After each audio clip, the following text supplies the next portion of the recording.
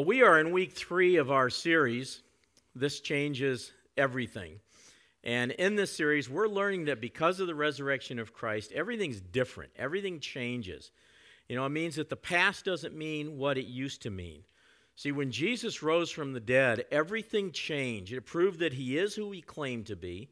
And for that reason, you know, we don't have to be afraid anymore because, for one thing, whatever we're going through, whatever it is you're struggling through in life, whatever it is you're going through, Jesus has power over it. He conquered death so that we might conquer life. And his resurrection changes everything. Last week we talked about going deeper in our faith. Talked about going deeper in our knowledge of Jesus Christ and our knowledge of his word, and going deeper in the Holy Spirit and using the gifts that he gives us for the purpose of serving others, so that, you know, when his power comes on us, his power changes everything. Today we're going to go back to the scene of the resurrection, to a story that we looked at it just a couple of weeks ago, and we're going to re-examine some of the first words that were spoken to the disciples when they came face to face with the risen Lord. In fact, there's one phrase in particular that's going to be the focus of today's message, and that is go and tell.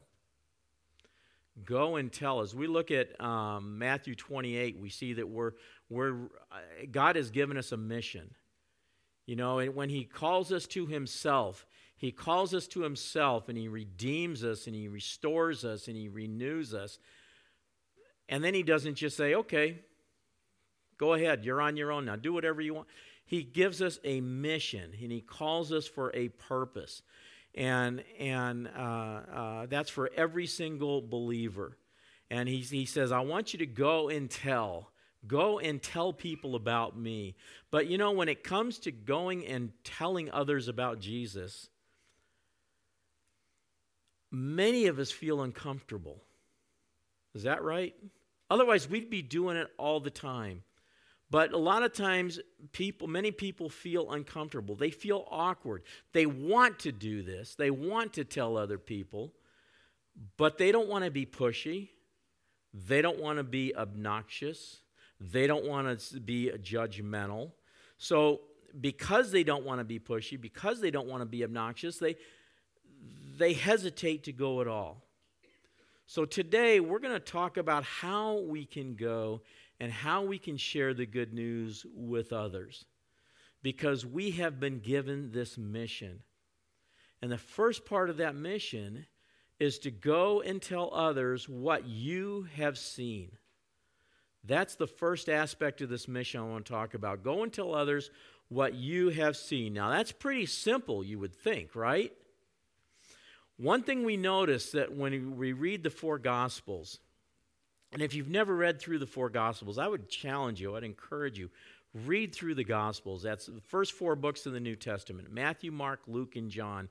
They tell the events of the life of Jesus from 4 different perspectives, especially John. John is a little different than the other 3. The other 3 have a lot of similarities, and there's a lot of indication that like Matthew and Luke had Mark's gospel, which was the first that was written, that they had that in front of them when they wrote.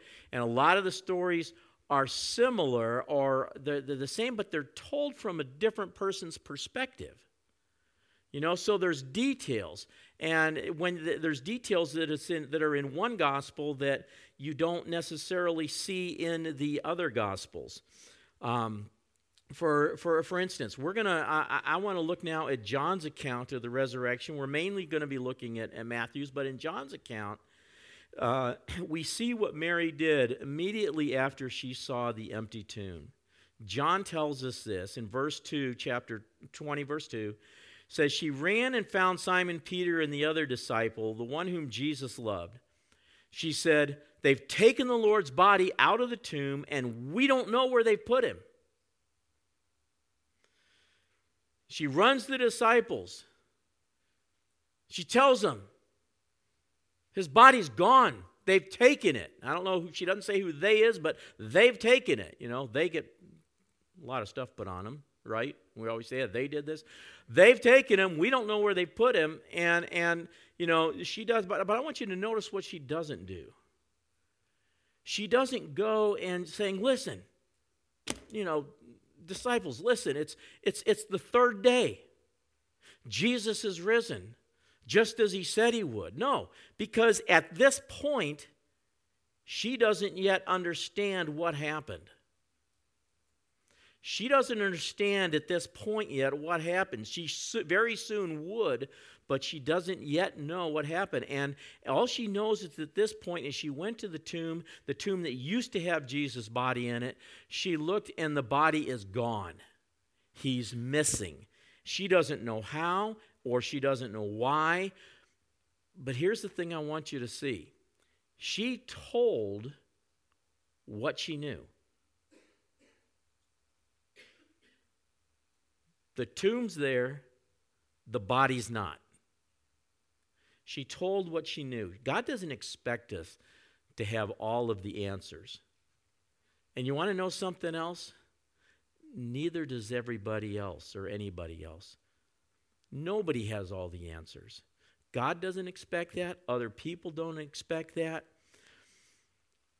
When we have an encounter with Jesus, there's something significant that takes place in our lives. Something significant happens, something that's worth sharing with people. But we don't get all the answers to ours or anyone else's questions. We have our moments of encounter where we encounter the empty tomb, but we don't see it yet, okay? We don't understand yet. We have more questions than we have answers, maybe, because we don't yet get it. And the thing is, that's okay. That's okay. Even when you can't make sense of everything that's happening, you can still tell others what you have seen and what you have experienced, even when you don't know all the answers. For instance, John tells a story of a blind man. This blind man was healed by Jesus. And the Pharisees, they didn't like this, so they brought the man to them and they started questioning them and how did you get to be, were you really born blind and how do you now see and all this, and he tells them and they're questioning him. They ask him, well, what do you have to say about him? This Jesus that you say healed you. What do you have to say about this? And after some back and forth, they're trying to pin him down on something. The guy finally replies with this. In John 9:25, he said, whether or not he's a sinner, I don't know. One thing I do know is I was blind, but now I see. So it's like, so deal with that.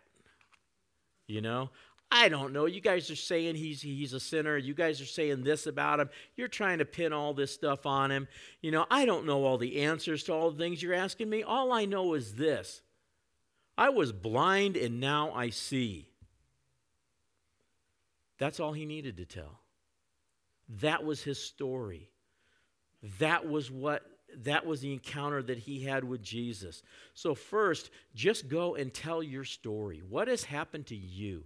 What has Jesus done in your life? What have you seen?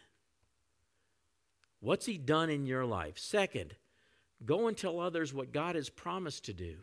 Tell them what he's done with you, and then as you learn what he's promised to do, tell others that. Mary's first encounter on Easter with when she found out what had happened. It wasn't with Christ first, but it was with an angel. And the angel told her that Jesus was not there, that he was risen, and then said, go quickly and tell his disciples that he's risen from the dead, and he's going ahead of you to Galilee. You'll see him there. Remember what I've told you. So, Mary goes off and she finds the disciples again and tells them what she had seen. She still wasn't sure of what was going on. The Bible says she's filled with joy. She's also got some fear going on because she doesn't know there's, what in the world is happening, because that's a pretty big thing to happen on a morning, probably before you've even had your coffee. this guy that you thought was dead is all of a sudden missing from the grave, and then it's like you get this angel coming to you and telling you, hey, just go and tell his disciples he's going to see you in Galilee. But she went her way to tell the disciples that the angel said Jesus had promised to meet him in Galilee. Part of our mission is to tell others what God has promised to do. Look, I don't have all the answers, but this is what the promise is.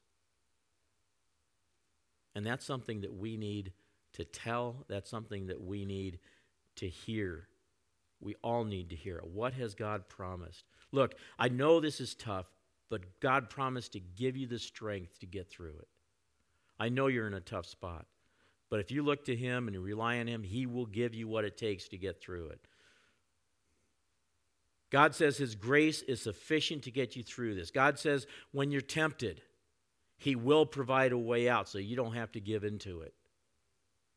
So look for that way out. God promises he'll walk through this season with you, this season of difficulty, this season of pain, this season of questioning. He's right there with you. He's going to walk through it with you. See, we all need to be reminded of God's promises. We need to hear them again and again, the promises of God. We need to hear them and we need to repeat them until they begin to sink in. Sometimes we've heard the promises over and over.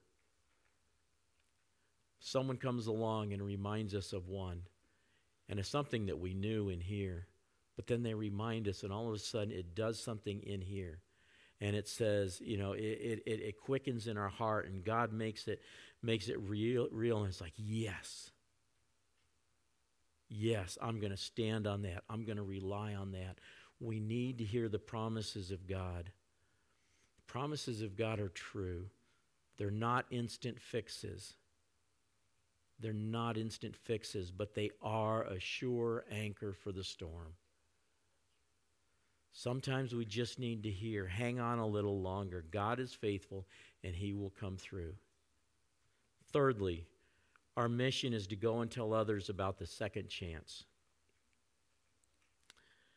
I want you to look at this. When the women left the tomb to tell the disciples what they had seen, they encountered Jesus face to face. Okay, first they encounter the angel, then they encounter Jesus. And he said to them, don't be afraid. Go tell my brothers to leave for Galilee, and they'll see me there.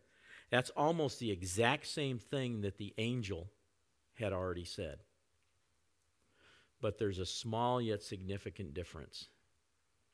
The angel said, go tell his disciples. Jesus said, go tell my brothers.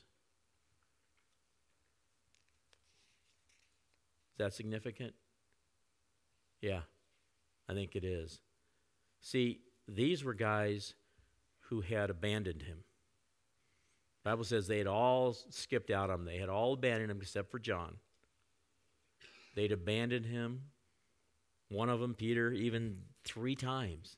3 times at Jesus' darkest hour said, I don't even know the guy. Brought down curses from heaven, he said, the Bible tells us. And he said, I don't even know him. And not only that, Jesus had told Peter that was going to happen. And then to add to it, the 3rd time he said that, the rooster crows, just as Jesus had said. Jesus looks over at Peter and catches his eye, makes eye contact with him. Peter just broke down and wept like a baby. He was so broken. He was so broken. It's one thing that he denied him. It's another thing that he looked and he knew that Jesus saw him deny him. Saw him. He heard it. And he knew that was going to happen because he knew what was in Peter.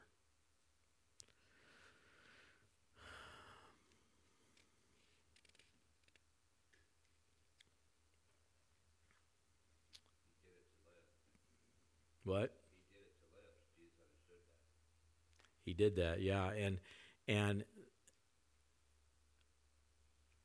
to call them followers at this point, that would have been a stretch. To call them friends, I mean, do you abandon friends? Would you call somebody that abandons you your friend? Friends like that, who needs enemies, right? But he didn't call them his disciples. He didn't call them his followers. He didn't even call them his friends. Jesus called them his brothers. He said, go and tell my brothers. He knew what had happened. He knew what they had done. But he wanted them to know, look, I understand. I know all that. All that's in the past. Everything has changed. It's a new day. We're making a fresh start. And at this time, he says, I want you to be my brother. You are my brother. It's what he says to them. And I think there may be some here today who are wondering, would Jesus ever say that about me? Would Jesus ever say, would he ever call me his brother? Would he ever look at me as his brother after what I've done? I want to tell you, yes, he would.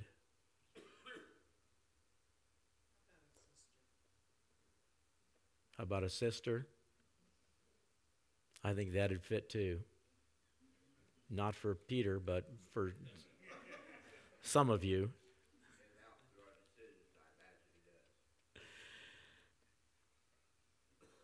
He says, forget the past, forget your failings, you're my brother. God is a God of mercy. He didn't come to judge, but he came to offer a second chance because we've all failed him numerous times. John 3:17 says this. You know, we're all familiar with John 3:16, right? For God so loved the world that he gave his only begotten Son, that whoever believes in him should not perish but everlasting life. We should never read that, I think, without reading verse 17 too. Verse 17 says, God sent his Son into the world not to judge the world, but to save the world through him. That's the message that the church needs to be putting out there. That's the message that the church needs to be proclaiming. If Jesus didn't come to judge, then it's certainly not our job either. If he didn't come to judge, then it's not our job to judge. Number 4 leads me to the fourth thing. We're to go and tell others about a life of obedience. Listen to what Jesus said in Matthew 28:18-20. Jesus came and told his disciples, I've been given all authority in heaven and on earth. Therefore, go and make disciples of all the nations, baptizing them in the name of the Father and of the Son and the Holy Spirit. Teach these new disciples to obey all the commands I've given you. And be sure of this, I'm with you always, even to the end of the age. We're not to judge the world, but we are to teach believers to obey. In our culture, in our society, sometimes those two things get very confused. If we are followers of Jesus, then a life of obedience is implicit in that. To follow Jesus means to do what he did, to live as he lived. That's what it means to be a follower. Obedience is implicit in that. We claim that Jesus can turn our life around, and that's absolutely true, but it happens as we begin to walk in a life of obedience. Lives change with life change. So we need to teach obedience to believers. To believers. Our job is not to try to tell unbelievers to act like believers. But that's what we do sometimes, right? We expect everybody in society to act like they're believers. And that's not it at all. That's not it at all. I was talking to somebody, just a few weeks ago. And they know I'm pastor of a church and I don't know where they stand, but all of a sudden, they say something and something slipped out of their mouth that immediately, oh my gosh, I just cussed in front of the pastor. Oh my gosh.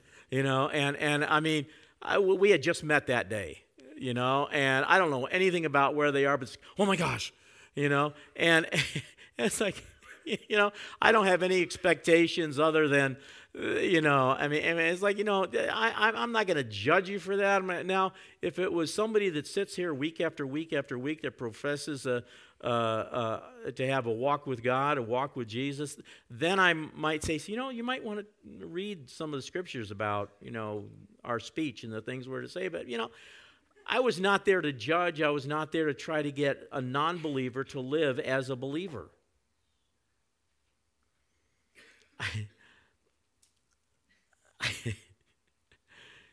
And so we need to teach obedience to believers. And Jesus said, there's another part, Jesus said teaching believers to obey. And that means not just telling, but teaching them to obey. There's a big difference between telling and teaching. Telling is to use your mouth. Teaching is to use your life. Teaching is to show. Yeah. I was baptized in the Father, Son, and Holy Spirit, and then I was baptized in obedience to the Lord too. Yeah, I'd say you were covered on that one. So,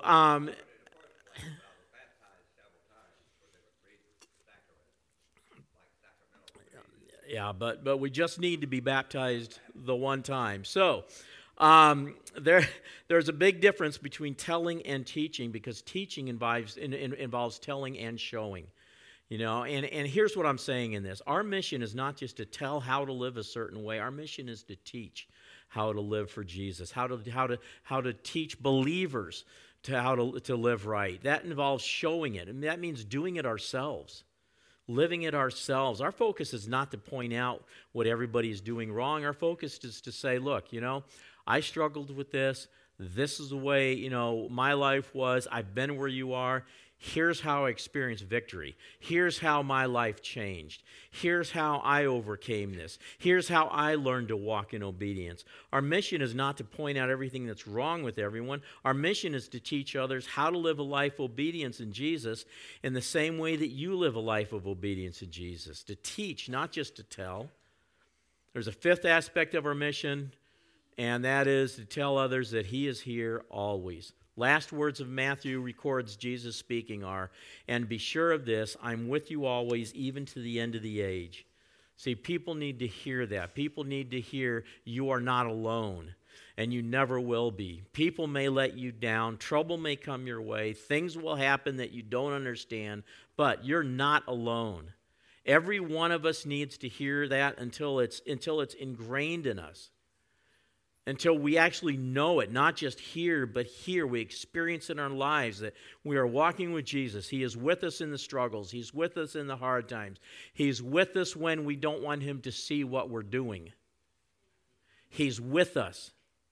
And He's with us, and He looks at us with eyes of love, not of condemnation and not of judgment, but eyes that say, I love you. Let me help. Let me come in. Let me step in and help. See, as followers of Jesus, we are all on a journey, and it's a journey of mercy. It's a journey of learning and growing as we go. Our mission that He's given us to share our story, to share His story, to share how they interconnect with our story and His story, how they connect with those around us, and just by being ourselves and inviting people to take the journey with us. So tell your story to the people around. Tell them what you've seen. Tell them what Jesus has done in your life. Tell them what He's done in your life. Even if you don't have all the answers, because none of us do. Don't buy into the lie that the enemy just tells us, well, they're going to ask this and you can't answer it. He's just trying to get us to stop telling our story. Tell them about the goodness of God. Tell them about the promises of God. Tell them about the faithfulness of God. Tell them about the second chance. Tell them that God is a God of mercy. Tell them about the risen Lord who wants to call them His brother.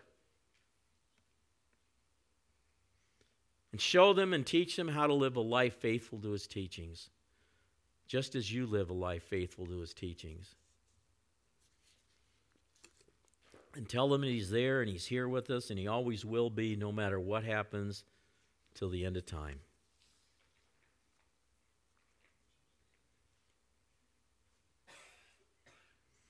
close your eyes for a moment.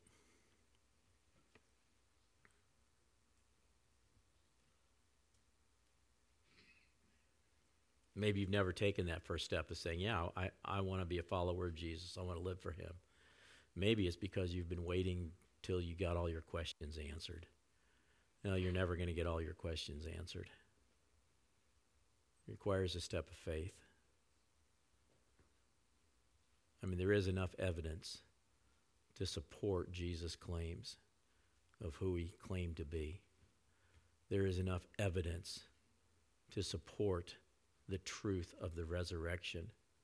There is enough evidence, more than enough, to support the reliability of the Scriptures, of God's Word, the Bible. But it still comes down to a step of faith. And if that's you, just tell Jesus you want him to come in and take over your life.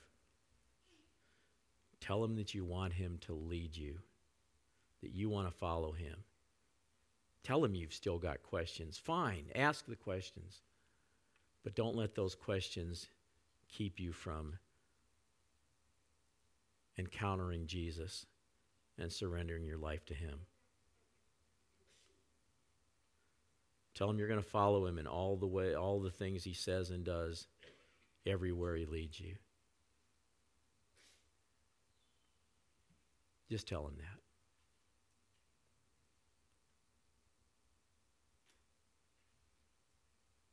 Lord, for everyone speaking that to you now, I know your arms are open wide. Embrace them, Lord, in your love. Fill them with your Holy Spirit. In Jesus' name. I'd like to ask the worship team to come on up. While they're coming, if this morning, either earlier or now or sometime today, you prayed that prayer, you prayed a prayer, and you just surrendered your heart to Jesus, turned your life over to him, look at the back of your Connect card and just check the box that says, I accepted Jesus today. I said yes to Jesus today, however it's worded. Because we'd love to celebrate with you. Our ushers are going to go ahead and get ready and collect those Connect cards. If you're visiting with us today, first time you've filled one of these out and you've not taken it to our welcome center out here just through these double doors and slightly to your left, then hang on to it when the bags come your way. Just hang on to the card, take it to the table out there, and somebody there will hand you a gift.